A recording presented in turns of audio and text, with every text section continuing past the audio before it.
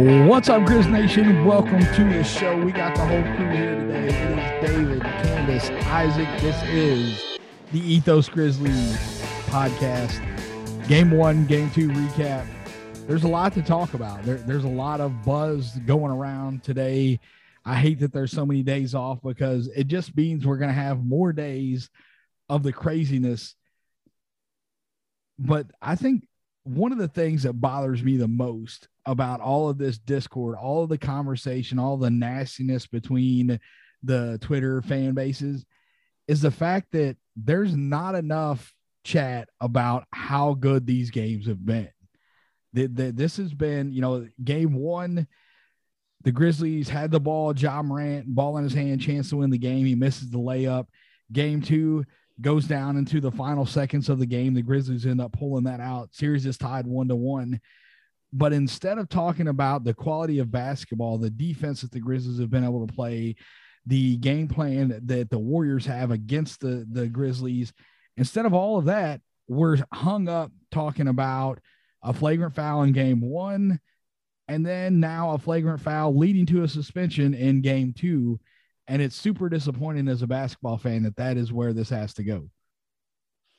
Yeah, I mean, it's become super toxic. And it sucks because this is, no question, has been the best series of the NBA playoffs so far. I mean, it's been 2 games of great basketball, and here we are with the 2 fan bases on social media talking about fouls.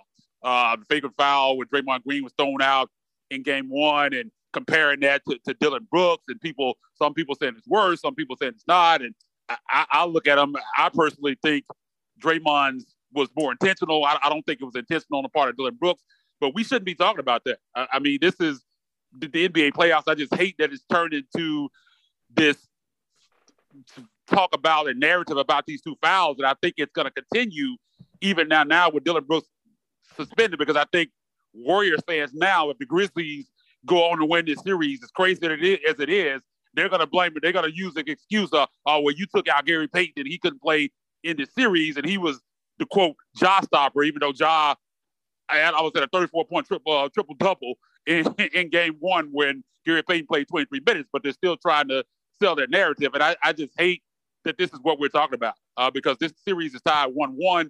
And, I mean, 2 games coming up at the Chase Center in San Francisco, and I think this is going to be a tremendous series. I personally think it's going 7, and that's what we should be talking about, how great these 2 games have been, the adjustments that these 2 coaches are trying to make. It's like Steven Adams might be available for the Grizzlies on Saturday night. He practiced today. He's back with the guys, so it looks like he's going to make the trip. What's that going to cause for this team? So we'll talk about that later on. But again, man, we're sitting here as both fan base. If you're on social media, it's been nuts over the last couple of days, and it all stems from the Draymond Green flagrant 2 and the Dillon Brooks flagrant 2 in game 2. And that's, like David said, not what we should be talking about right now. Yeah, it's definitely disappointing. It's disappointing as a basketball fan because there is a lot of basketball to talk about between these 2 games. There's plenty of different conversations of defenses of cover. I mean, the 2 great players, Steph versus Ja. I mean, there's so many incredible narratives just on the court. And it's a shame that really, for a lot of people, a lot of fans, it's not everybody, but for a lot of fans on both sides, those narratives have been swallowed up by the emotion and personalizing of it all. And it's just unfortunate to see because it really, it's a sport. And so it should be about the sport. And that's not necessarily what it is for most people, especially, if you're on social media. I think one of the narratives that I definitely want to discuss here, and we can actually move into it right now, is the 2 rookies in this series that are coming out and they're playing not necessarily huge minutes between the 2. Zaire came back. He played 28 minutes in game 2, but Jonathan Kuminga is a guy who throughout this year has played very well for the Warriors. Both of these guys are playing productive minutes for their teams respectively. And it's just kind of, this is pushed to the side because of all the crap. How big was Zaire in game 2? Dillon goes out, he picks up that flagrant 2 minutes and 52 seconds into the game. And then you get DeAnthony Melton for 26 minutes. Zaire Williams ends up playing 28 minutes, scores 14 points. He's a +8 on the night. just great stuff. The experience that he got throughout the season, the Grizzlies riding with him, it's paying off, and it's paying off early for them. Yeah, Zaire been huge. He's been tremendous. Particularly the timing with which he's been tremendous has been impressive. In the fourth quarter, he was the second leading scorer outside of Ja. Ja had 18 points in that fourth quarter, but Zaire had 6, and those were 6 very much so needed buckets for the Grizzlies at that point, because the offense had just gone stagnant outside of Ja Morant. And so for him to be able to step up huge in the clutch, I think it just speaks volumes to his future, and it shows the investment that this organization put in him, and the team is just seeing dividends. The returns come quickly, much quicker than I think any one of us or anybody else for that matter imagine. Zaire was critical down the stretch, and it wasn't just his offense. I mean, he had those 6 points; those are 2 really important buckets for the team, but his defense improved as he went throughout the game. In his first quarter, it wasn't a good effort defensively. Steph Curry kind of had his way with them pretty much, but as the game continued, he sort of found his footing and his rhythm defensively, and gave Steph some trouble. Steph had 8 points in the end, but I think that he made it tough on him. He made him work for it better than anybody else had really been able to up to that point. And so just huge minutes for Zaire. Can't stress enough how big of and how bright of a future he has for this team going forward. And I always go back to too early in the season when Taylor Jenkins and his staff just continued to instill confidence in him. When he was getting minutes, part of the rotation, probably when everybody inside that locker room, Zaire, Taylor, and the guys were kind of scratching their heads. Like, why is this guy in the rotation? He's not ready to be playing these type of minutes right now. And they stuck with him, let him work through his struggles. Initially, he was basically just a spot-up corner three-point shooter. And that's kind of all you would see from him. And as the season went on, you just kind of saw his game expand. You saw his confidence get bigger and bigger. And now you're seeing it paying, like Candace said, tremendous dividends here in a playoff series. Like, who would have thought back in October that you would see him being a factor in a high-level playoff series, Grizz Warriors, 2-3 playoff series in the semifinals? Like, I don't think anybody would imagine that. Zaire might have not even been able to imagine that himself. But, I mean, he missed that time, and he kind of talked about watching from the sideline and the game kind of slowing down for him. And you can see it. I mean, his confidence is off the charts. I mean, he's taking those shots with confidence. Like, he's looking for that shot when he gets the ball.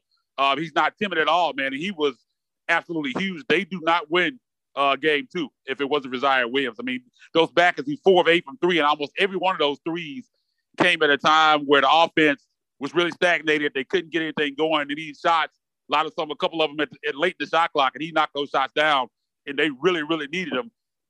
And you talk about his defense. I mean, you can see the flashes of he could be one of the best 3-and-D guys in the league. I think the length, the athleticism, excuse me, and the three-point shooter, I mean, I think he's going to be a big-time player for this team because, I mean, I think the development that you've already seen, I don't think anybody expected this. So if he's developing this quickly, imagine what he's going to be like next year once he get a summer league. Like, I think he's going to be kind of on that trajectory we saw with Desmond Bane, the way they kind of entrusted him as the leader of that summer league team, put him on the ball and kind of let him just go out there and do his thing. I think we're going to see that this summer with Zaire Williams. I think he's going to take even another big step next year. But, I mean, he's been fantastic. 14 points, grabbed 5 rebounds, 5 and 9 from the field, and super efficient. A +8 in 28 minutes, one of the highest plus minuses on the team. Just a tremendous job stepping in for Dillon Brooks once he was ejected, and they're gonna need that. With Dillon Brooks suspended for Game 3, he's gonna have to come up big again, man. And I think he's up for the challenge. Yeah. I mean, if Game 2 shows anything about what he's capable of, I think that there's no question that not only can he step in, but he can step in and be productive in those minutes. One of the things that my son and I were talking about was his release. And I don't like, you talked about those shots being late in the shot clock. He got those shots off quick. And that's, the mechanics are different between the two. And please don't twist this to me saying that Zaire is going to be the level of shooter that Steph Curry is. I'm not implying that at all.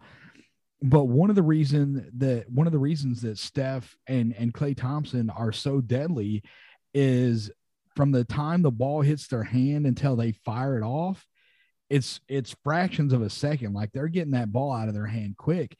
And they're like Zaire knocked down 4 threes. And out of those 4 threes, I would say 2 or 3 of them, he had to get rid of the ball very quick and knock them down. And it's fun to watch. It's fun to watch when they overhelp, or not when they overhelp, but when they rush him too hard, that he's attacking downhill. He didn't really get to the rim and score any, but he was not afraid to attack when they tried to close out too quick. And that's just part of the growth that we've been able to see from him over the season. So the Dillon Brooks mention right there is good, because what do you guys think we're going to see as far as a starting lineup moving into game 3 with Dillon Brooks being out? Do you think we see Zaire start? DeAnthony Melton has been effective in this series. He has played well. He didn't shoot the ball that well in game 2. He was 1 for 5 from the field, 1 for 4 from 3. But he's doing other stuff. Yeah. You know, Mr. Do Something was doing something. He blocked 3 shots. He had 2 steals. He had 2 assists, 8 rebounds. He's been effective. It's like that there was a wall in the Wolves series. And honestly, looking back, I think a lot of that had to do with the length. Melton just didn't have the length to really lock in against those bigger Warriors or Wolves team. Who do you think we see as the starting 5? And, you know, honestly, from game 2, we may see 2 different starters, because Steven Adams was back in practice today, and the Grizzlies have been out rebounded in this series. The Grizzlies in game 2, they were outscored 60-42 in the paint. And in game 1, they were outscored 56-44. One of the things that the Grizzlies have done all season are a couple of things: scoring points in the paint. Ja Morant was one of the league. I think did he end up leading the league in paint scoring? I know that he was. Yes. He was. I know he was at one point. I don't know if he finished. I know he was number 1 at one point. I haven't checked it since the season ended. I do believe he finished it, and it was close. I think it was by like a fifth of a point or something like that. But I do believe he finished first in paint points. Okay, so you know, Ja Morant getting downhill, getting into the paint. They don't really have a rim protector per se, but the Warriors have done a great job of kind of making the Grizzlies a jump shooting team. And so, what is it? Candace, I'll throw it to you first. What do you think the starting lineup looks like for game 3 with the suspension for Brooks and the possibility of Big Kiwi being back? I think that I think you're right. I think we do see 2 changes in the starting lineup. I think with Taylor Jenkins' tendency to go ahead and start Xavier Tillman, despite the fact that he may not have, there's a lot of evidence to say that wasn't the best decision. I think he's looking for that size, that traditional center. And I think he wants Xavier. I think he'll have Adams sort of take on that role, and so he'll start Steven Adams. And I think just because whenever Dillon Brooks has been gone, Zaire Williams has stepped into that role, and we can get more detail on if those decisions are the right ones. But I think just based off of Taylor Jenkins' patterns, and sometimes he doesn't change unless it's been proven that he needs to change it. I think he'll go ahead and do Zaire and Steven Adams, and that lineup's played a lot of minutes together, and so you get some continuity there. In a rough game on the road, I think they'll take whatever momentum they can get and whatever familiarity they can get. Jaren tends to play better in terms of fouling less when Adams is on the floor, with the rebounding disadvantage that the Grizzlies have had in the past couple of games, and Zaire's development coming off the bench last game. I think those 2 things combined to have that be your starting lineup in game 3.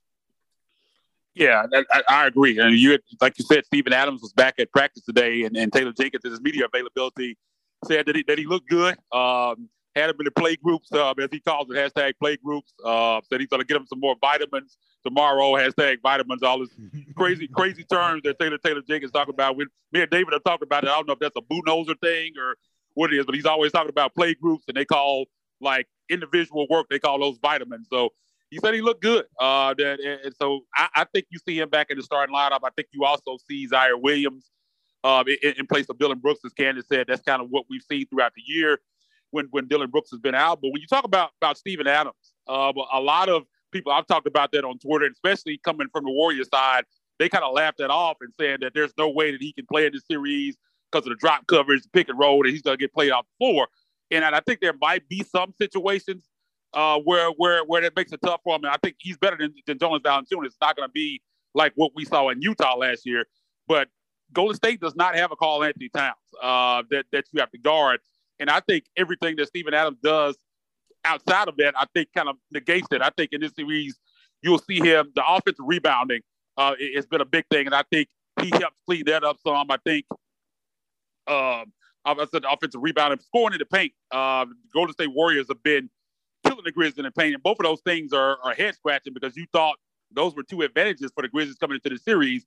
I definitely think he shores some of that up. I mean, it won't be as easy scoring in paint. And you also talk about his screen setting for Ja. I think that really helps him and it helps the entire offense. And I think looking at the size that Golden State has, I even think Steven Adams will be able to score something in the paint. I mean, he's not a guy that's going to give you big-time numbers, but with their lack of size inside, I think he'll have some scoring opportunities inside as well. So I think when you look at all of those things, and also Candace mentioned protecting Jaren. Jaren, I think Jaren plays better and doesn't pick up as many fouls when he's next to Steven Adams. So I think it'll help in that vein as well. I just think all of those positives kind of make up for some of the stuff that you might see on the defensive end when he gets caught in the pick and roll. Because, I mean, that's going to happen. I mean, with those guards at times. But I just think the positives far outweigh the negatives. And I think he's going to be a plus for this team. I just think the offensive rebounding and the points in the paint for the Warriors has kind of been what's kind of kept them in this game. So if the Grizzlies were rebounding the basketball like they normally did and outscoring them in the paint, I mean, this would be a runaway. There's no doubt the Grizzlies would be up 2-0 right now. I mean, and the Warriors fans keep on talking about the Warriors are not going to shoot 18% again. And you look at the series, the number one rebounding team in the NBA has been out-rebounded twice. And a team that scores a lot of points in the paint has been outscored in the paint twice. And that's something that I don't expect to continue. So, I mean, there's adjustment to be made on both sides. And I think, again, Steven Adams coming back, I really feel like he's going to have a big-time impact. I know a lot of people don't really feel like that, but I think we're going to find out. I think he's going to be in the starting lineup along with Zaire Williams. If he is serviceable on the defensive end, his impact on the offensive end will be enough to carry him. He doesn't have to be spectacular. He doesn't have to be fantastic. He has to be serviceable. Just, do the things that you're supposed to do on the defensive end. Also ask more fouls. His, the rebounding, if they run the quote unquote death lineup where they're running Draymond at the 5, Steven Adams on the offensive end is going to destroy them.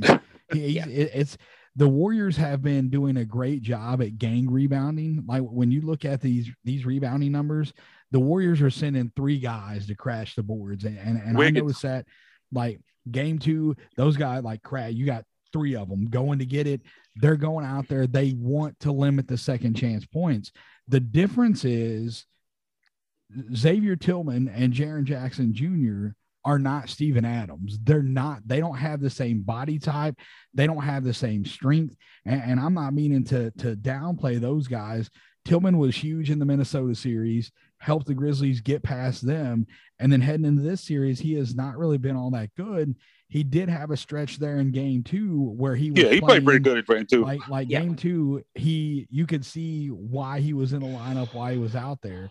But Jaren's done a fantastic. Jaren's averaging 9 rebounds in this series. He had 10 in game 1, 8 in game 2. Been doing a fantastic job rebounding the ball. But these guys are not Steven Adams, and so this team, being the Warriors, they're going to have to work harder. Just sending those 3 guys, Steven Adams is going to put a body on somebody, and he's going to get himself in position to get some of these rebounds that some of these other guys are not going to get. And the screen setting was another point that Isaac made.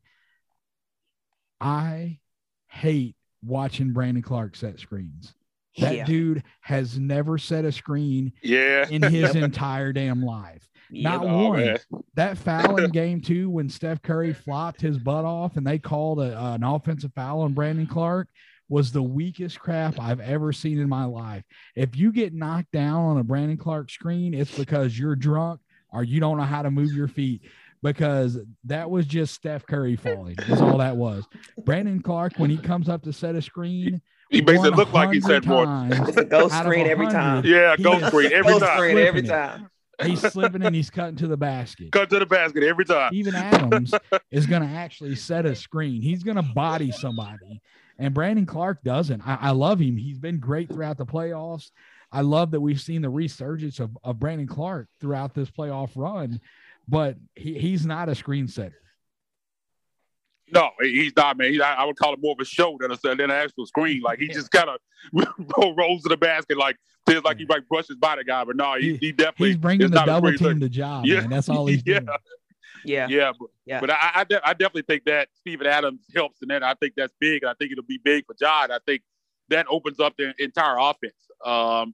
It's going to be a welcome sight. I mean, I think again, man, Warriors fans think it's a joke and thinks he's not going to have an impact. I just think that's a trump card that the Grizzlies can go to. And again, man, I just think having him back, I just think it means so much because again, I think they're used to him being out there. And again, he's going to put bodies on guys, and that even helps other guys get rebounds. Just his presence out there. So I think it's going to have a big impact. I don't think it's going to be like what we saw against Minnesota because again, they don't have a Karl Anthony Towns that he's having to worry about inside. I mean, Draymond and Looney and those guys, they're not scoring threats.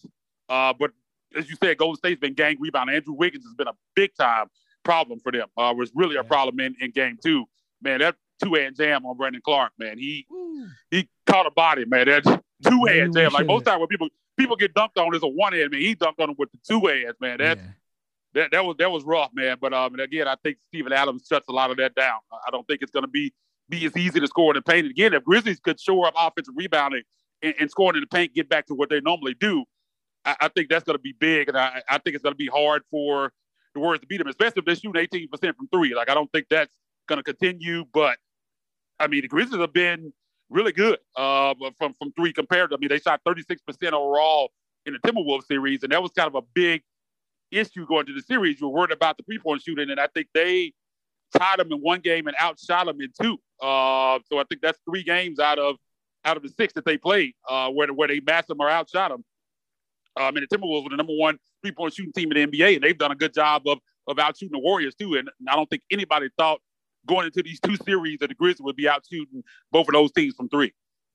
Yeah, just on the touch back on the Steven Adams point, call me Switzerland on this one. I think the truth lies somewhere in the middle. I do believe that, especially given the extreme pace that some of these games, especially game 2, was played with on both ends of the floor, I think he might be a defensive liability. But I think especially with Dillon Brooks being out, you absolutely need what he provides to you on offense. And so I don't think they'll have a choice but to play him. I think they can, even if he's not serviceable, I think they'll still play him because his impact will be immense. Now, I don't know. It looks like in the regular season is different, but it looks like in the regular season, he averaged about 7 rebounds. And against his team, you think he'd be able to eat more. So I don't know I know the longer rebounds, that's a factor. And so that plays into it. That sort of gotten the Grizzlies, but maybe with Steven Adams being in position in the paint more, maybe other players will be able to get the longer rebounds. We'll see how it affects the overall, theme of that.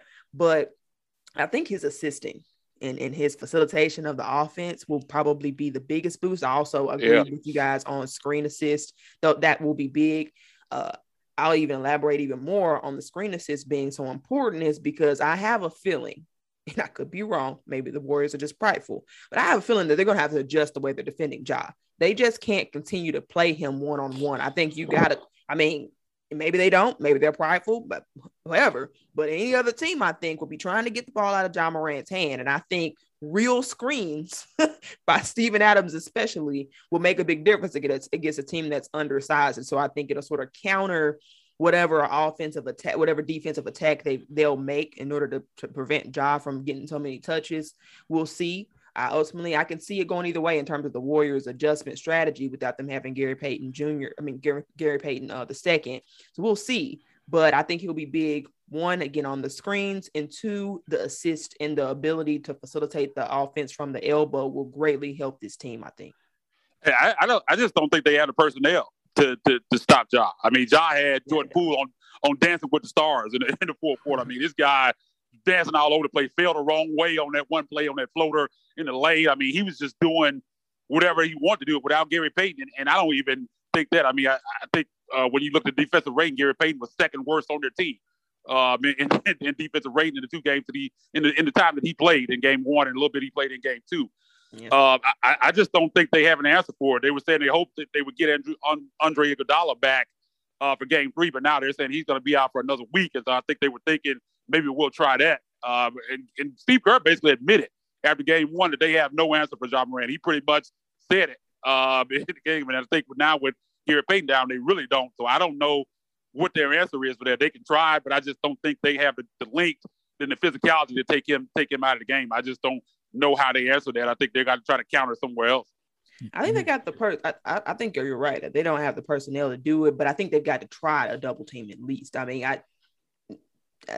now, like I said, I don't think it'll be successful between just Ja being able to split doubles, especially when they're undersized, and Steven Adams screens. I think it'll be over. I think we'll overcome that pretty easily, but I wouldn't be surprised at all if they attempted another strategy, because I think if you want to show that you're trying to win these games, you got to do something different. I think your best defender for Ja Morant, since Peyton is going to be out, has to be Klay Thompson. Klay Thompson, he's coming back off of injury. He missed a lot of basketball. I don't know that he is the defender that he was once. Like he through their playoff runs and their previous championships, you could put Klay Thompson on the best offensive wing on the other team and be pretty comfortable with it. He doesn't have that anymore. No, he's not that guy right now. You don't have, when you look at what they're playing rotation, Jordan Poole is not a good defender. Ja Morant exposed him in Game 2. You saw what he was able to do. Otto Porter, love him to death. He is from pretty close to my hometown, but he has not been healthy. He's not the defender that he once was. And when you look down at it, the only guy that has length that would be helping would be Wiggins. Or Jonathan Kuminga when he's on the floor. But how much can you play Jonathan Kuminga? We talked about this. I think all of us kind of mentioned it, that this is a better matchup for the Grizzlies. We did not say the Grizzlies are going to win this series. All of us believe that the Grizzlies are going to win this series, but physically, this team, the Grizzlies, Ja Morant, Jaren Jackson Jr., have been able to get to their spots and do whatever they want to do because the Warriors don't have that matchup for them. The Timberwolves did. So even if the Warriors make an adjustment to Ja Morant, what are they going to do against Jaren Jackson Jr.? And if you're bringing that length to try and double Ja or try, hedge or whatever you want to try to do to get the ball out of his hands, who is that going to leave to guard Jaren Jackson Jr.? We saw what Jaren was able to do in Game 1. He put up 33 and 10. I think that Ja can easily be a facilitator. He showed that in the Timberwolves series. There were times when he was too passive in that series. We called him on that, being too passive. But Ja Morant's fine being a facilitator. And with Jaren being able to get wherever he wants and do what he needs to do, that makes Ja even more deadly. Desmond Bane, they need him to be healthy. In Game 2, Desmond Bane was not himself. He was out there. He played 27 or 30 minutes. He toughed it out. Like he played 32 minutes in that game. Desmond Bane shouldn't have played more than 15 minutes in that game. He was laboring the entire time that he was out there. I love to see his heart. I love to see the grit, but you could tell it. His shots were coming up short. There were a number of things that he was doing on the floor where you could tell he is not healthy. He wasn't attacking, getting downhill the way that he has done all season long. And so you got this big layoff here in between Game 2 and 3 that hopefully with the treatments, the vitamins that they're getting for that Desmond Bane, hopefully that gets his back somewhere close to 100%. I don't expect that it's going to get to fully 100%, but with Dillon Brooks being out, you're going to need these guys to step up. And whatever their game plan is, I think the Grizzlies have the pieces because this matchup is so good for them that they can overcome whatever type of defensive strategy they're going to have to try and slow down Ja Morant.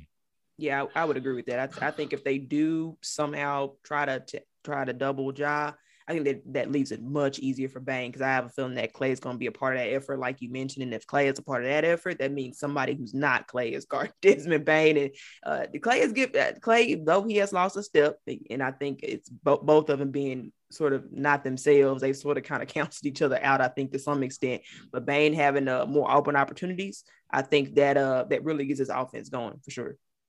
Yeah, because Bane had looks in that game. He just could, just couldn't knock him down because you could just tell, man, he was laboring out there. He wasn't even close to himself. Taylor Jenkins said this afternoon that Bane looked good, so he practiced fully today, and he expects him to be a go. That he looked good in practice today. So hopefully these days off, hopefully he got some treatment, man, and get that thing right because he's going to be big. Because if they're going to win this series, they're going to need Desmond Bane to be Desmond Bane. I think that's the big question for this team right now is the health of Desmond Bane, because if he's healthy, I think this team has a really good shot. And you talk about doubling Ja and kind of the advantages of this team. I think with Jaren just has to get out of his own way, because if Jaren stays on the floor, he's going to have a big impact on this team. We know the impact that he's going to have on the defensive end. And usually when he plays, he does well on the offensive end as well. Most of the time when he really struggles are games where he's in and out because of fouls. You saw what we saw in game 6, the closeout against the Timberwolves in game 1 in the Warriors series. When he's not getting fouls and engaged in the game, he's usually good on both ends. And I think having that just makes up for a lot. Ja doesn't necessarily have to go for 47. If you got Jaren, he was scoring and giving you 15. I think that would be big in this series. Jaren's also been rebounding, which has kind of always been a knock on him. And if you add Steven Adams to that rebounding, I really do think that they can negate this offensive rebounding advantage that the Golden State Warriors have. I think they can completely flip that narrative in game 3 if Jaren can stay on the floor and you bring Steven Adams back in here. And I just think that's big, because I think that's the real reason why Golden State, this series is 1-1. If it wasn't for this offensive rebound, this would easily be 2-0. And I think the Grizzlies will win those games easily. Second chance points is what killed them. I mean, you get a rebound at the end of game 1 and you win that game. They get that offensive rebound and Clay ends up, when they had the jump ball, Clay ends up getting the 3. That wouldn't have happened. All the Grizzlies had to do is get a rebound. They probably go on to win that game. And I think if you had Steven Adams in that game, I don't think that happens. And I just think the second chance points has kind of been carrying them in the series. If you can get that cleaned up, I really like these matchups. I mean, we talked about that going into the series, and a lot of it wasn't. We weren't saying that the Timberwolves are a better team than the Warriors, but again, playoffs are all about matchups. And if you look at anybody that watched those 6 games against the Timberwolves, the 4 games in the regular season versus these 2 games against the Warriors, it's a night and day difference. The Grizzlies are able to do a lot of the things that they want to do in this series. And that's not saying that they're always going to come out with wins, because you saw they lost game 1. And that's not even to say they're going to win the series, even though I think they won it in 7. But they're able to get some things done that they want to do. And I just feel better about this matchup. I know Golden State's a better team than the Timberwolves, but again, I just think the Grizzlies have some advantages. And the question is going to be, how do the Warriors try to negate those advantages? And I think some of them, I don't know what their answer is going to be to them. Yeah, I don't know. I don't think they have one. I don't think they don't have an answer to Jaren Jackson Jr. They don't have an answer to Ja Morant. And if Desmond Bane is healthy, because I don't think he was that healthy, at least half of the game in game 1. Desmond Bane is healthy. I don't really know if there's a real attack to be able to, you can contain him, but I don't think you can stop him. Especially Desmond Bane on the road. Desmond Bane on the road is a lethal weapon. And so I'm excited to see how that plays out in game 3 as well. The chemistry between Bane and Adams has just become, it's been great to watch throughout the season. And so that's another aspect that we've not got to see in this series that we're going to have in game 3. How much is that going to be there? Is Adams going to be able to stay on the floor? Is Adams going to be winded? You know, did he test positive for COVID? He was out for protocols. We don't really know whenever they put him in protocols, unless somebody just flat out ask and we get a 100% answer, we're just left guessing. In this case, we're left guessing as, you know, was it an exposure thing or whatever, but can he stay out there, and is Bane's back going to be healthy? I think become the 2 biggest questions for game 3. The Grizzlies have shown that they can play with this team. They're a Ja Morant layup away from being up 2-0 in this series, when everybody, you know, ESPN, all of their analysts, it was like 20 to nothing, 20-0, yeah. You know, they all picked the Warriors, you know, in 6 games, some of them less than 6 games. And I think a couple most of them less than 6. Yeah.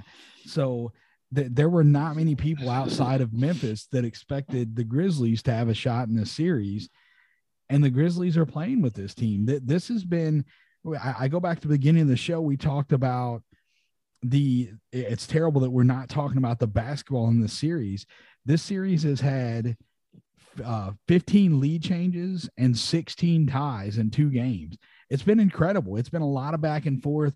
As a fan of either team, there's been a ton of ups and downs. The fourth quarter, you see Ja Morant, and when he scored the last 15 points in game 2 in order for the Grizzlies to bring home that win.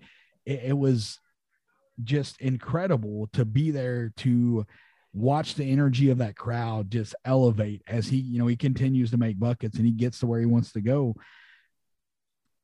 And then you have one of the greatest players, the greatest shooter, but Steph Curry on the other side just battling. And there was one play in particular. I don't know what happened. It was late in the fourth, but Steph Curry got left wide the heck open on a 3. There was nobody within 10 feet of him. Went on the left wing, yeah. Yeah, and it looked like maybe a communication thing, because all of the Grizzlies defenders were like from the free throw line to the right side of the floor, and Curry was on the left. Crazy, man. Yeah, I couldn't believe how wide open he was. But it's been fun to watch this back and forth, and you see a lot of the narratives that I have seen in this series was kind of an old guard versus a new and up and coming. The Warriors came in riding on Steph Curry and Klay Thompson, and now they're close to the end of their run, and here come the Grizzlies. And I think that it's just crap that we have to talk about anything other than basketball in this series so far.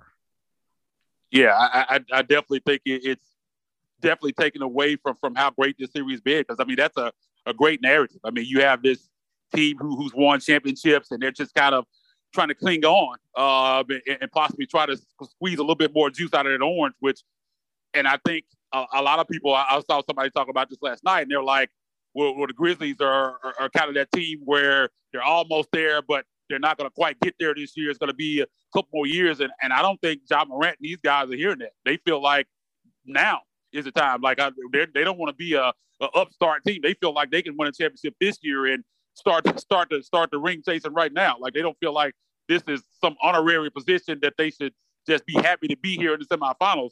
They're trying to win the whole damn thing, and they're capable of it. I think it's going to be hard to beat this Warriors team. It's not going to be easy. That's why I said Grizzlies in 7. I mean, you got to knock them out because, I mean, they're trying. Those guys have been in these wars, and they're not going to give this up easy because I think they know that this could be the last chance. If the Grizzlies knock them out, I think that ends their deal. Like, I don't know where they go from there. I mean, they have their guys pretty much locked up, so they probably kind of run it back again next year. But mentally, I don't know. I think this would kind of take them out of that mentality. I don't think you can look at them as really championship contenders anymore if the Grizzlies go on to win the series. So this is a big, and I think the Grizzlies know that in order for them to get the kind of respect that they want, they have to win a series like this. And you can go back to those ESPN predictions, 20-0. I mean, and it's crazy because, I mean, this is the Grizzlies are the number 2 seed, home court advantage in this series, and you got 20 analysts that pick against them, and most of them, majority of them had Warriors in 5. Like, most of them weren't even 6 or 7. Like, that's just disrespectful. Like, how could you have watched this Grizzlies team all year and feel like that? I know the Warriors have the experience advantage, but I think a lot of people, even though this Warriors team is really, really good, there's no doubt about that. This is not the 2015 Warriors and those teams that won the ship. This is not that. They're really good, but this team can be beat. And again, man, I really do think, especially if Desmond Bane is healthy, the remainder of this series, I think the Grizzlies are going to knock these guys out. I really do feel like that. I don't feel like this team is talking about waiting around for a couple of years to kind of make that move, man. They've been talking all year, and I do feel like they really believe that they can win a championship this year. And, I mean, that's half the battle. And I think they have the talent to do it. I think they have the coaching staff to do it, even though there have been some coaching blunders. I'm not going to act like Taylor Jenkins has been perfect in this series, but I mean, we've seen some great stuff and some adjustments that he's made that have worked. And I think they have the coaching staff and the talent to get it done. And it's just going to be fun, man. Hopefully we can move on from talking about these fouls again, because this has been great basketball. As David said, a great story and 2 really closely matched teams. What's interesting to me is that the narrative, as you said, Isaac, the 20-0 with the ESPN analysts had the Warriors, But as closely as a series as this has been contested, if you listen to the national narrative now, it hadn't changed. Despite the fact that the Grizzlies really should, in a lot of ways, be up 2-0. Up 2-0, yeah. They should be up 2-0, and the narrative hasn't changed in the sense of the Grizzlies are still the up-and-coming team, and the Warriors are still they're still going to pull this out. And it's interesting because if you listen to the national broadcast, which is the only option available now, shout out to Pete and Brevin Knight and Pete Pranica. But if you listen to the national broadcast, it's almost framed that way because they seem to nitpick a lot of the mistakes that the Grizzlies make a lot. Those are always emphasized, the mistakes here and the mistakes there. But the Golden State Warriors have made a lot of mistakes themselves. They turn the ball over regularly. They've had defensive lapses regularly. They've not adjusted on the defense on Ja Morant, but you don't hear that on the national broadcast. All you hear is the nitpicking of what Memphis could do better. And I just find that interesting because for the team that has I think they can get back home court advantage, but the team that came in this thing with home court advantage and the team that easily should be up 2-0, they don't seem to get much faith around the national broadcast, and that's exactly where the Memphis Grizzlies want to be. So I think it's playing out to play in the favor of Memphis. Nobody believing in them is exactly what they want. Exactly what they want. Because Charles Barkley even said, I'm sorry, David, Charles Barkley said after the game 2, he was talking about how sloppy the Grizzlies were and turned the basketball over. And you look at this stat sheet right here, Warriors 15 turnovers, Grizzlies 10. So how are you going to kind of talk about Grizzlies being a sloppier team? Like, I mean, it's just narratives. I mean, that's what it is. And again, man, in order for the Grizzlies to get their respect, they just have to take it. Some teams just get it no matter what. But when it comes to a small market team like the Grizzlies, young team that hasn't been there, done that, man, it's like they just have to take it. And this team has been doing it all year. And I think they have an opportunity to do it here on even a bigger stage.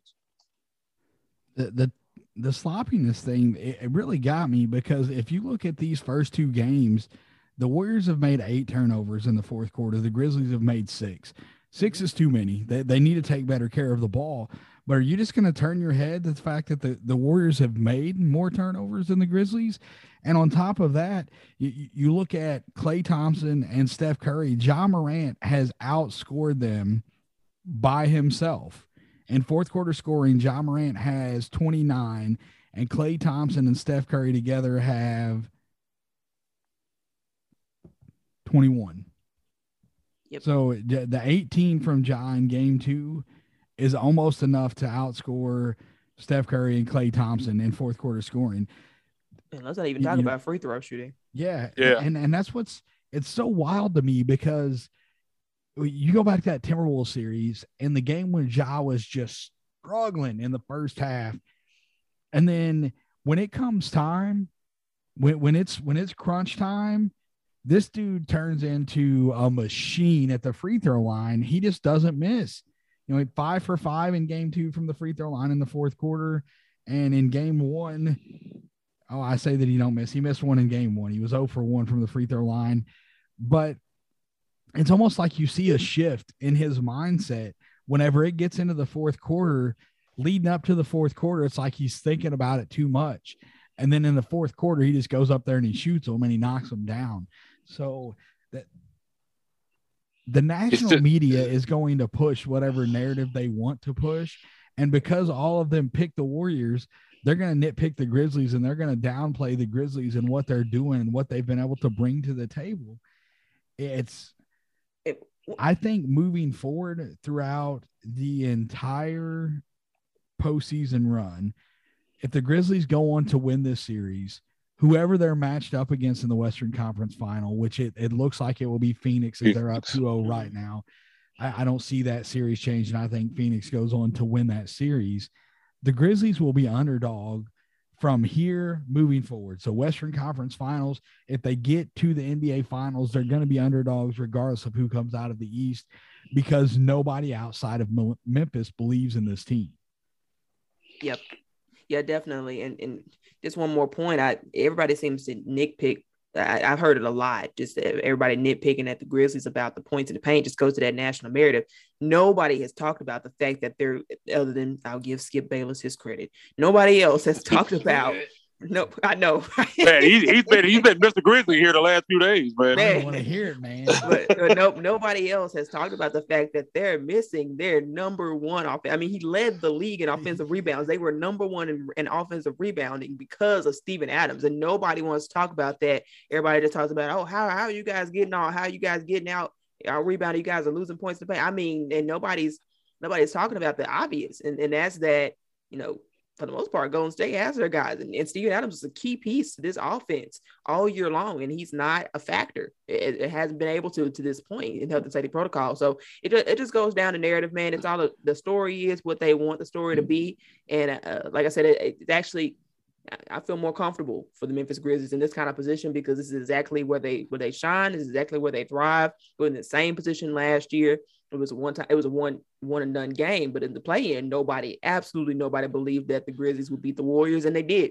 Monica McNutt did. Monica McNutt. Shout out Monica McNutt. Yeah. Monica McNutt did, but nobody else did. And I think that the Memphis Grizzlies like being in this exact same position the following year. Man, I can't believe I got to say this. I can't believe we got this far into this podcast, and we got Mr. Free Throw, David Williams over here. Grizzlies 20 of 21 for 95.2%, man. What you think about that? And I had to bring up the free throw. Hey, man, listen, my buddy was right. He's like, man, you talk about free throws on every episode. I'm like, man, listen, I know, but it matters. This time of year, it makes a difference. And they're making it when it counts. Give them the flowers, I was David. Scared to death in the fourth quarter. Brandon Clark goes to the free throw line. Oh, yeah, man. I was like, man, you got to knock these down. It was tied, or the Grizzlies may have been down 3 at that point. Yeah, they were down 3. I remember that. And Clark, he was down. His free throw percentage was down this year, and he knocked both of them down. So, I've had my moments, but I'm trying to reel it in a little bit. I was getting some crap about talking about free throws so much. So really happy to see the way that they are shooting the free throws right now. Yeah, Brandon Clark's been clutch. Even going back to that Minnesota series, he's been knocking down his free throws. I think he had one game where he kind of struggled, but I think he had one where he was like something crazy, like 10 to 10, 8 to 8 or something like that, something crazy in one of those games that really helped them down the stretch. But to go back to something that you said about Ja Morant and how he at the free throw line and how he just turns into something else in the fourth quarter, it's that superstar gene, man. You go back to guys like Kobe and Michael Jordan. They weren't known as great three-point shooters, but let them be down by 3 with 10 seconds left, and they need a 3. They shoot a 3, it's going in 100%, and that's kind of what Ja does, man. He turns into something else to me. The focus is just on a different level, and when he's in that mode, man, he knocks out all his free throws. He could be 0 of 8 early in the game, but if it gets down to the fourth quarter, he's on one of those heaters. He's gonna knock down every one of those free throws, and that's kind of what we've seen. I just think it goes to that superstar gene. We've seen guys in the past like that when they do things that, like I said, Michael Jordan and Kobe weren't known as good three-point shooters, but game was on the line, they knock them down, and that's kind of what we've seen with Ja. Yeah, in my opinion, he's been the best player on the court.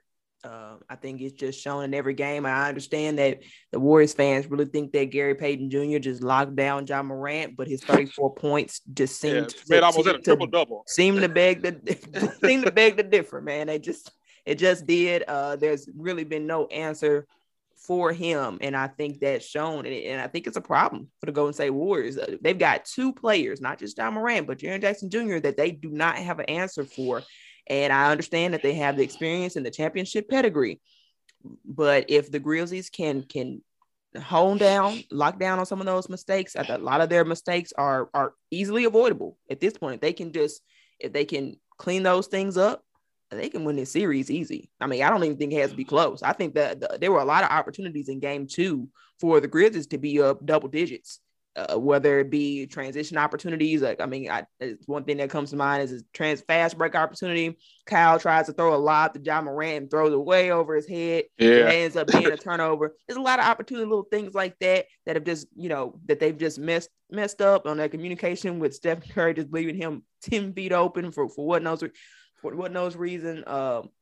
Things like that. If they can clean those things up, they've gotten better from game 1 to game 2. I saw a lot of improvement from the defensive standpoint. I saw the transition defense be a whole lot better. I think They did sort of clean up some of those mistakes going in. They were able to sort of get the advantage back in fast break points. So it's becoming a little bit more like themselves. With Steven Adams coming back, like we talked about, potentially getting those rebounds back. I think they've got all the components, like you said, Isaac, that they need in order to beat this team. The question is, can they grow up quickly? I think that's what it requires. That can they grow up quickly in those areas, in those mistakes that they've made early on in the games? Can they lock down? Can they lock in? Can they avoid those? And if they can do that, this team just has the personnel to beat the Warriors outright. Not a close one, but outright.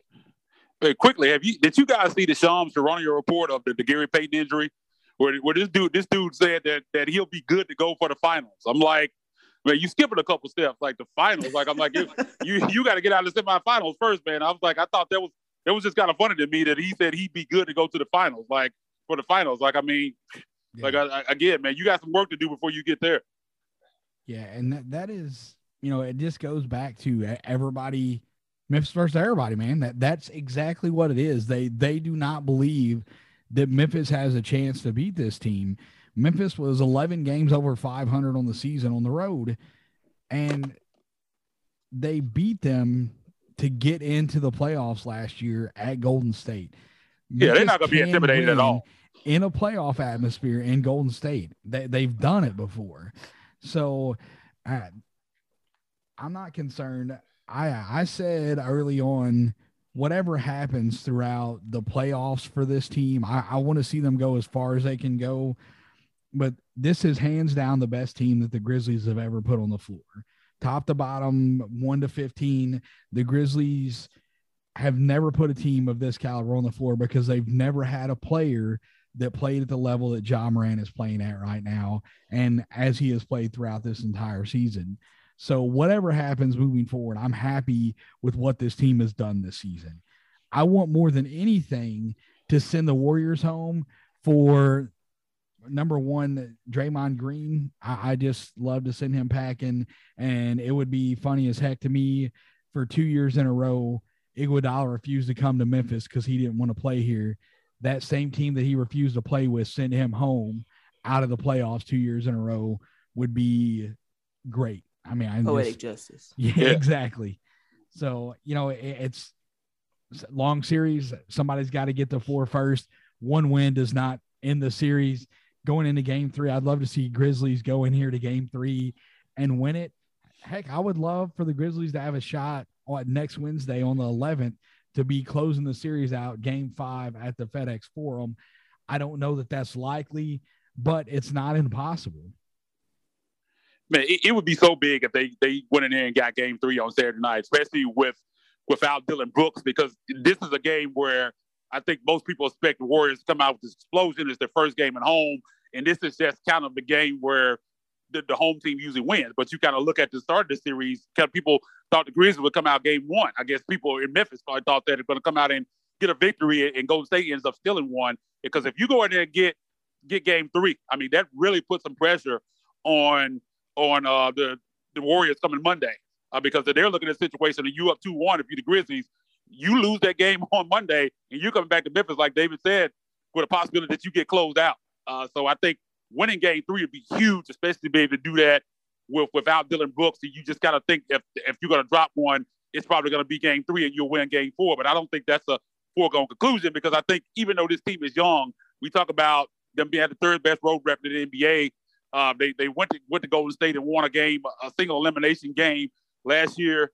This team is not going to be intimidated going on the road. A lot of people would think a young team, the crowd's going to be into it. They're going to get it. That's not happening with this team. If the Warriors win, they just win, but it's not going to be because the Grizzlies are intimidated. But I think we've kind of talked about this situation with the fouls and kind of how that's taken away. But I do want to discuss it a little bit. I want to get your guys' thoughts on it, because I seem to be an extreme minority with kind of my thoughts on the Dillon Brooks foul. When I look at the situation, and the Grizzlies have been called a dirty team. Taylor Jenkins has discussed that. I mean, he was upset about it, and I agree with him. This team is not a dirty basketball team, and I kind of hate that people are going around with that narrative, because it's not that at all, especially when it's coming from a team who employs the dirtiest basketball player in the NBA and Draymond Jamel Green Sr. I mean, I don't know. Hypocrisy. Yeah, the I just don't. is real. Yeah, I just don't understand how. I mean, as a fan, I saw some tweets today like, well, look at that. Well, our fans, our team is not trash like that. Well, a dirty team. I'm like, seriously, dude, I could bring up video after video of Draymond Green doing some foul stuff on the floor, and you really got to talk about the Grizzlies are dirty. But that's neither here nor there, man. The Dillon Brooks foul. You don't even have to go that far back. You can go to game one. Game one. Yeah. That's what's so crazy about it. Like they're saying this game one, like 1 game, 2 games ago. Yeah, Steve Kerr and that whole freaking giant steaming pile of bullcrap conversation. We have a code in this league. Bro, if you don't shut your ass, just shut the hell up, man. That is trash, and you know it. You didn't have a damn thing to say after game one when Draymond Green hit Brandon Clark in the face and then grabbed his jersey and pulled him to the floor. No, what happens is Draymond Green goes on TNT and gets to defend himself as to why, it wasn't that bad. I didn't pull his jersey. It's just natural gravity. I don't think you understand. Bullshit. And I was glad they weren't buying it. I was glad they weren't buying Charles and Chuck. They weren't buying what he was saying. He was like, so you weren't trying to pull him down. Like anybody that watched that knew. And that's the difference to me. And that's what pisses me off so much about the Warriors fans saying this, because if you look at the two situations, Dillon Brooks wasn't trying to injure Gary Payton. Like the situation with Draymond, he did that on purpose. He wasn't going for the basketball. He just straight up hit him in the head and the neck and pulled him down. That's it. Dillon Brooks was going for the block, and his arm came down and hit him in the head. It's unfortunate that he came down and broke his bicep. His bicep. That's what I'm saying. Is what hit him in the head. It's not like he came down with his hand on top of his head. Your bicep is not what's hitting him. That's not what's going down. And Mark Giannotto said it best, and then Candace, I'll let you go. I keep talking over you. I apologize. Dillon Brooks is suspended. The only reason that this is reversed and this is not a Draymond Green suspension versus a Dillon Brooks suspension is because Brandon Clark knows how to fall. Gary Payton did not do what he is taught to do. He tried to brace himself. That's what damaged his elbow. I hate it. I don't wish injury on anybody. If you've listened to this podcast for any amount of time, you know, when the crap with Marcus Smart in Denver, when they were talking crazy to him, I don't stand for that crap. That's not the type of fan I am. There's people that I dislike. I will never hate anybody on this Warriors team as much as I hate Karl Anthony Towns as a player, just so we're clear on that.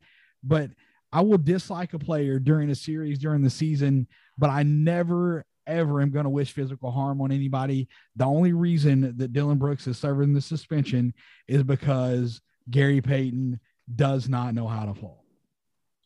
Yep. Yeah, that's exactly what it comes down to. It's really unfortunate. All of it's unfortunate. The injury is unfortunate, but it is unfortunate that Dillon Brooks is punished for. If he hit him on the head, it'd be hard for Dillon Brooks to cause a elbow fracture. I mean, the two aren't even near each other. Like you said, it just goes down to him not knowing how to fall.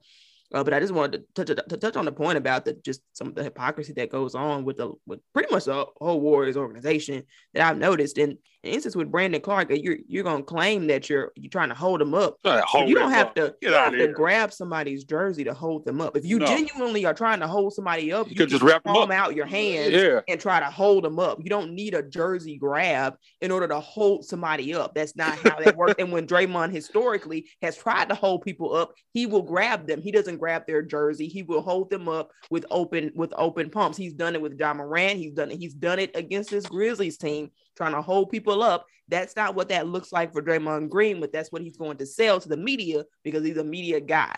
And so it's just unfortunate that that's become the national narrative. And Dillon Brooks has his quote unquote reputation as a dirty player, even though, and maybe I'm mistaken, but has Dillon Brooks been ejected from another game in his professional career for I tried to look it up. I couldn't find anything because I was curious about that. Not that I'm aware. Not I can remember. No. And I know Matt Barnes on the Jump today, and I didn't watch much of it. I've pretty much stopped watching that show because of Richard Jefferson. But Matt Barnes on the Jump today, he's like, Dillon Brooks is not a dirty player. He's like, this was a tough foul. This was a hard foul. It shouldn't have went down like that. And that's fine. Like we can agree on that. This foul came out of frustration. There's no doubt in my mind that Dylan was frustrated when he made this foul, but he did not have any intention of hurting Gary Payton whenever he went to go after that ball. And if you go back and you watch that replay, and I've watched it a number of times, it never should have got to that point. Ja Morant nearly spun him around at the free throw line, and the referee didn't blow the whistle. That play should have been blown dead. When Ja Morant grabbed his shoulder and nearly spun him, that play should have been blown dead. Dillon Brooks never chases him down to make that contact. And another thing that's making me mad about this whole situation is people are comparing this foul to what Grayson Allen done to Alex Caruso. Yeah, it is not the same thing, not even close to the same thing. Dude, Grayson Allen hit him low. Yeah, he was trying. Grayson Allen was going after him. I mean, there's no question about it. That was a BS play. That was with intention of hurting somebody. Yeah, he was just pissed off, but he just went after him, and that's all it was. It was a stupid play. Dillon should not have done it, but this was not an intent to hurt somebody. And for the media members, for the people that are saying that, it's just ignorance, man. I just hate it. I hate that the Grizzlies team, I mean, they're talking like the Grizzlies team like they're the Detroit Pistons bad boys or something. Like this is just some dirty team, and I just hate that narrative. Because again, but was the play reckless? Yes. I'm in the extreme minority. I would have probably called it a F1, and I know the rules may say something different, but if I'm an official and I review a play, in order to eject a guy, but for an F2, I'm got to look at that play, and it's gonna have to look intentional to me. Now, again, it was reckless as hell. There's no doubt about that. But to me, I think what happened. When Ja grabbed him, I think initially GP2, he was going to go up to try to dunk it. And when Ja grabbed him, I think he changed his mind and decided to lay it up. And I think Dillon was thinking that he was going up for the dunk, and he was reaching for the basketball. And again, the inside of his arm came down and caught his head. If you were going to take a guy out, either the top of his hand would have came down on his head or on his shoulder. You don't hit a guy with your bicep to hit him in the head. That's just not what happened there. There was not a dirty play. Reckless, I'll give you that, and I would have taken the F1, but I just, again, man, and people can disagree with me. Most people think it was a clear F2. A lot of people, even Grizzlies fans, say it was much worse than what Draymond did, and I just don't agree with that at all. I've looked at it a million times, and I just don't see the intent there, and I think with Draymond's, there was definitely intent there. And I think what happened with Draymond is like he realized, oh, I'm on camera right now. This is in 4K. And everybody's seeing this, and then he want to pretend like he's trying to help the guy up. And people talk about, oh, well, his wasn't bad. You saw he tried to help him up, man. Don't give me that BS. He was not trying to help him up, and I mean, he's going to go on TNT and try to sell this, and I mean, it's just crazy. I just hate that it's turned into the Grizzlies are this dirty team, though. Physical, yeah, hell yeah. I mean, that's what they play. They physical basketball. They're bigger than the Warriors, and I wanted them to beat them up going into the series, but I don't want to see anybody get hurt, and definitely not anything dirty. And I don't think the Dillon play was dirty. Again, I go with reckless. I would go with flagrant one to deserve that, but I just don't think the dirty narrative. I just kind of hate that's what's come out of it. What's up, guys? It's David. Before we go any further, I've got to take a couple moments here to tell you about our new partner at Ethos Grizzlies, Ember and Valor. Ember and Valor specializes in beard care products. Let them take your beard to the next level with their easy two-step process. You get started with the beard oil to condition your skin and prevent the dreaded beard itch. You finish it off with Ember and Valor's beard balm to condition and shape your beard. Go over to emberandvalor.com right now and use promo code EthosGrizz for 25% off. Let them get you the beard you've always wanted. Emberandvalor.com, EMBERANDVALOR.com. Promo code EthosGrizzlies for 25% off. I've got to run it by you one more time. I can't allow you to miss it. 25% off at emberandvalor.com right now using our promo code EthosGrizz. That's EthosGrizz at emberandvalor.com for 25% off of all of their products. Ember and Valor makes all of their products using all natural ingredients. Get over there, check them out, use the promo code, let them know we sent you. You will not be disappointed. Emberandvalor.com. Look good, feel good. And you know what's interesting is if you go back and you look pre-game 2 at the for the pregame press conferences and remarks by Steve Kerr and even the players. They were talking about how physical they expected this game to be, the physical game plan, and that and they were going to be ready for that. And it just seemed like as soon as it got too physical, the Grizzlies are dirty. You know, I just, it goes back to the hypocrisy that I just find with the whole organization, that it just continues to show itself. You know, you prepared for a physical game, you said, and when it gets physical and you don't like it, now all of a sudden the Grizzlies are a dirty team. You know, I don't think that's right. It's not right. I don't think it's not right. It's not correct, and it's not the right message to send. I don't think to your players, even if you're talking about you want to get punched in the mouth, and that's going to be your approach. I mean, that just babies the players. I mean, this is a physical team. They're not going to stop being physical. It's how they play, and it's interesting to me. Klay Thompson pre-game 2, he was asked about sort of the Memphis and their physicality, and he sort of implied that, you know, he played against a super physical team in 2015, you know, the grit and grind Grizzlies, and he basically, I sort of got the sense he was implying that they were much more physical, which they were, than this team right here.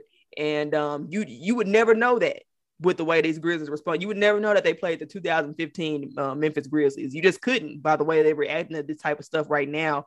Man, that just it makes me mad. It's frustrating, and it's frustrating mostly because nobody's going to come to the rescue of the Memphis Grizzlies and claim that they're not dirty players just because Golden State's that team. They're that team that gets all the darling sort of media team. At least they have been up to this point.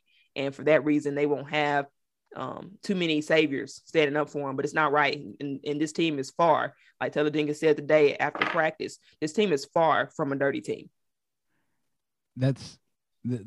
It's all about narrative. Yep. People talk about Ja Morant and him celebrating, him dancing when his teammates are doing all this stuff. And they complain about that. But how many times have we seen Steph do the shimmy or do like that, the squat celebration that he does? And listen, I'm fine with all of that. However you want to celebrate. I like the trash talk. I like all of that. I'm fine with it. But you see this narrative being pushed with Memphis, and it's pointing all Memphis. But you just turn a blind eye to I don't get that. I will never understand that. I guess I do understand where it's coming from, but like why is it effective? Why are people actually buying into that? And you believe whatever's on your TV or not, however you want to approach that, but this whole the narrative, the stuff that the national media is pushing is just tired to me. It's lazy and tired, and they can definitely do a better job. And I said it on Twitter the other day that I've never seen. I mean, a guy that we see Ja all the time covering this team and watching this team, and a guy that's as likable as he is, a guy that I think is going to be the face of the league here in a couple of years, or one of the faces of the league. And you see all this hate on him just because he does the gritty. Like, I mean, you see players celebrating all the time. Like, I mean, you just said it, Steph Curry, after every three, he's doing something. Like, he's always celebrating. Nobody has any problem with that, but Trae Young does all kind of stuff in celebrations. But when it comes to Ja, for some reason, he's not supposed to celebrate. And it's not like he's not out there backing this stuff up. I mean, he's out there winning games, man. For the only the third player under 23 years old to have 2 40-plus point playoff performances. Not like he's on some crap team and he's out here celebrating. They're getting blown out. I mean, like I said, I don't have problems with guys celebrating if they back it up. And it's like people just try to find something to hate on. Like, just enjoy the game of basketball. Why is that such an issue to you that he decides to do the gritty after win and talk, man? Again, like I said, man, when you're backing it up, man, I don't have any problem with guys saying whatever they want to say, because I mean that's just the game. In sports, people are going to talk trash, just like Steph Curry after game 1. I think Ja said he told him and Jared this is going to be fun, and Ja went right back at him in game 2 and told him the same thing. Yeah, this is going to be fun. Are you having fun now? That's what Ja told him after game 2. And I mean, that's fun. I mean, that's good for you to go back and forth like that. As long as it doesn't turn into anything else, man, I don't have any problem with it. I just don't understand why Ja's getting so much hate. Man, T's getting hate for, man, saying that he's just saying too much and doing too much. Man, this man's just out there having a ball and enjoying his life, man. Let him support his son and live his life, man. It's just, I just don't understand, man. It's just like people fish for stuff to kind of get upset about, man. It's just tiring at times. I understand it. I actually do understand it. It goes back to talking about Ja having the potential to be the face of this league. I think there's just some guys who have that it factor, and that's just going to draw more hate. I mean, all the LeBron haters in the world, it just draws it in the small things. People pick over LeBron over small things all the time. He's the face of the league. I think that's just sort of what comes with it. I don't think it's right, but I think it's sort of what comes with it. In Memphis, we never had a player of the caliber to be a face of the league kind of player. And so I think it's sort of new and it's ridiculous. But I think it's sort of comes with the territory. All in all, I think the media still very much so regards Ja in high regard. I think a lot of people do. I just think there's going to be a large amount of haters, and the haters are always loud. At the end of the day, he still had how many All-Star votes Ja had in order to become an All-Star starter. And so the same thing with LeBron. I mean, how many All-Star votes is he going to get despite the loud haters just, anti-LeBron? I think it's the same type of thing. So it's new to the Memphis community in particular, but I think that's just what comes with it. And Ja still hasn't earned. He's got a long way to go before he can become the face of the league. I think he's still got a couple years and, consistent winning and staying healthy. I think all of that factors into it, but Ja can easily be face of this league. And that's sort of the hate that comes with that.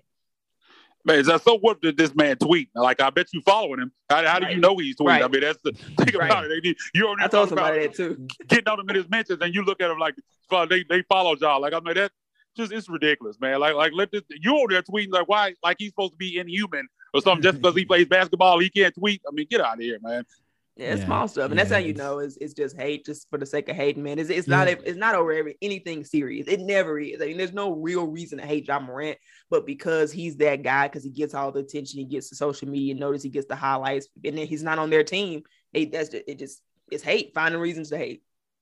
Success breeds haters. Like it brings them. They're gonna be there. Candace mentioned LeBron. You can go back and you can look at like. You look at baseball, Barry Bonds, and how good he was, and how many people. Barry Bonds, that was semi-self-inflicted because let's be honest, Barry Bonds was a jerk to a lot of people. Right. But like Kobe Bryant. Kobe Bryant was great. Ton of people hated him. Michael Jordan, same way. When you reach a certain level, there are just going to be people that hate on you just to be hating. There's a lot more that I'd really like to talk about, but we've already gone north of an hour. So I think we can go ahead and wrap this one up. Good 2-game recap here. Again, the series is tied 1-1. Grizzlies won game 2, 106-101 at home. Next game is Saturday are they in Oakland, San Francisco? I don't even know. San Francisco now. It moves, but not that it matters. Grizz in 6, sticking with it. Appreciate you guys tuning in. You can get the show on Twitter at Ethos Grizzlies. I'm at David W2111. I'm going to throw it to you guys. And if you have something else you want to toss in there before we go, feel free. Yep. You guys can follow me on my new Twitter handle, Candace H901. That's CandaceH901. Isaac, close us out.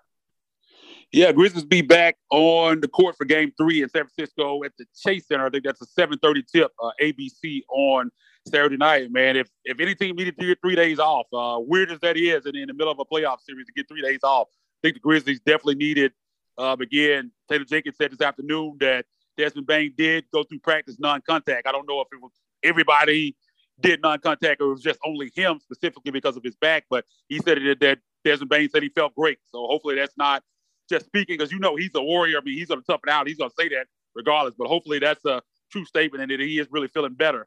Looks like you might have Steven Adams back. Again, I think that's going to have a impact in the series. See how that plays out. But again, man, we'll be back on Saturday night with the post game. And you can find me on Twitter at Isaac_Rivals. Make sure you go over to @Ethos Grizzlies. Give us a like and a follow. We appreciate that.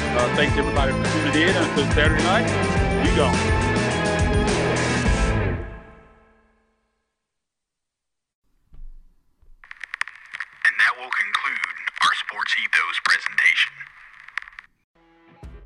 You know when you're listening to a true crime story that has an unbelievable plot twist that makes you stop in your tracks?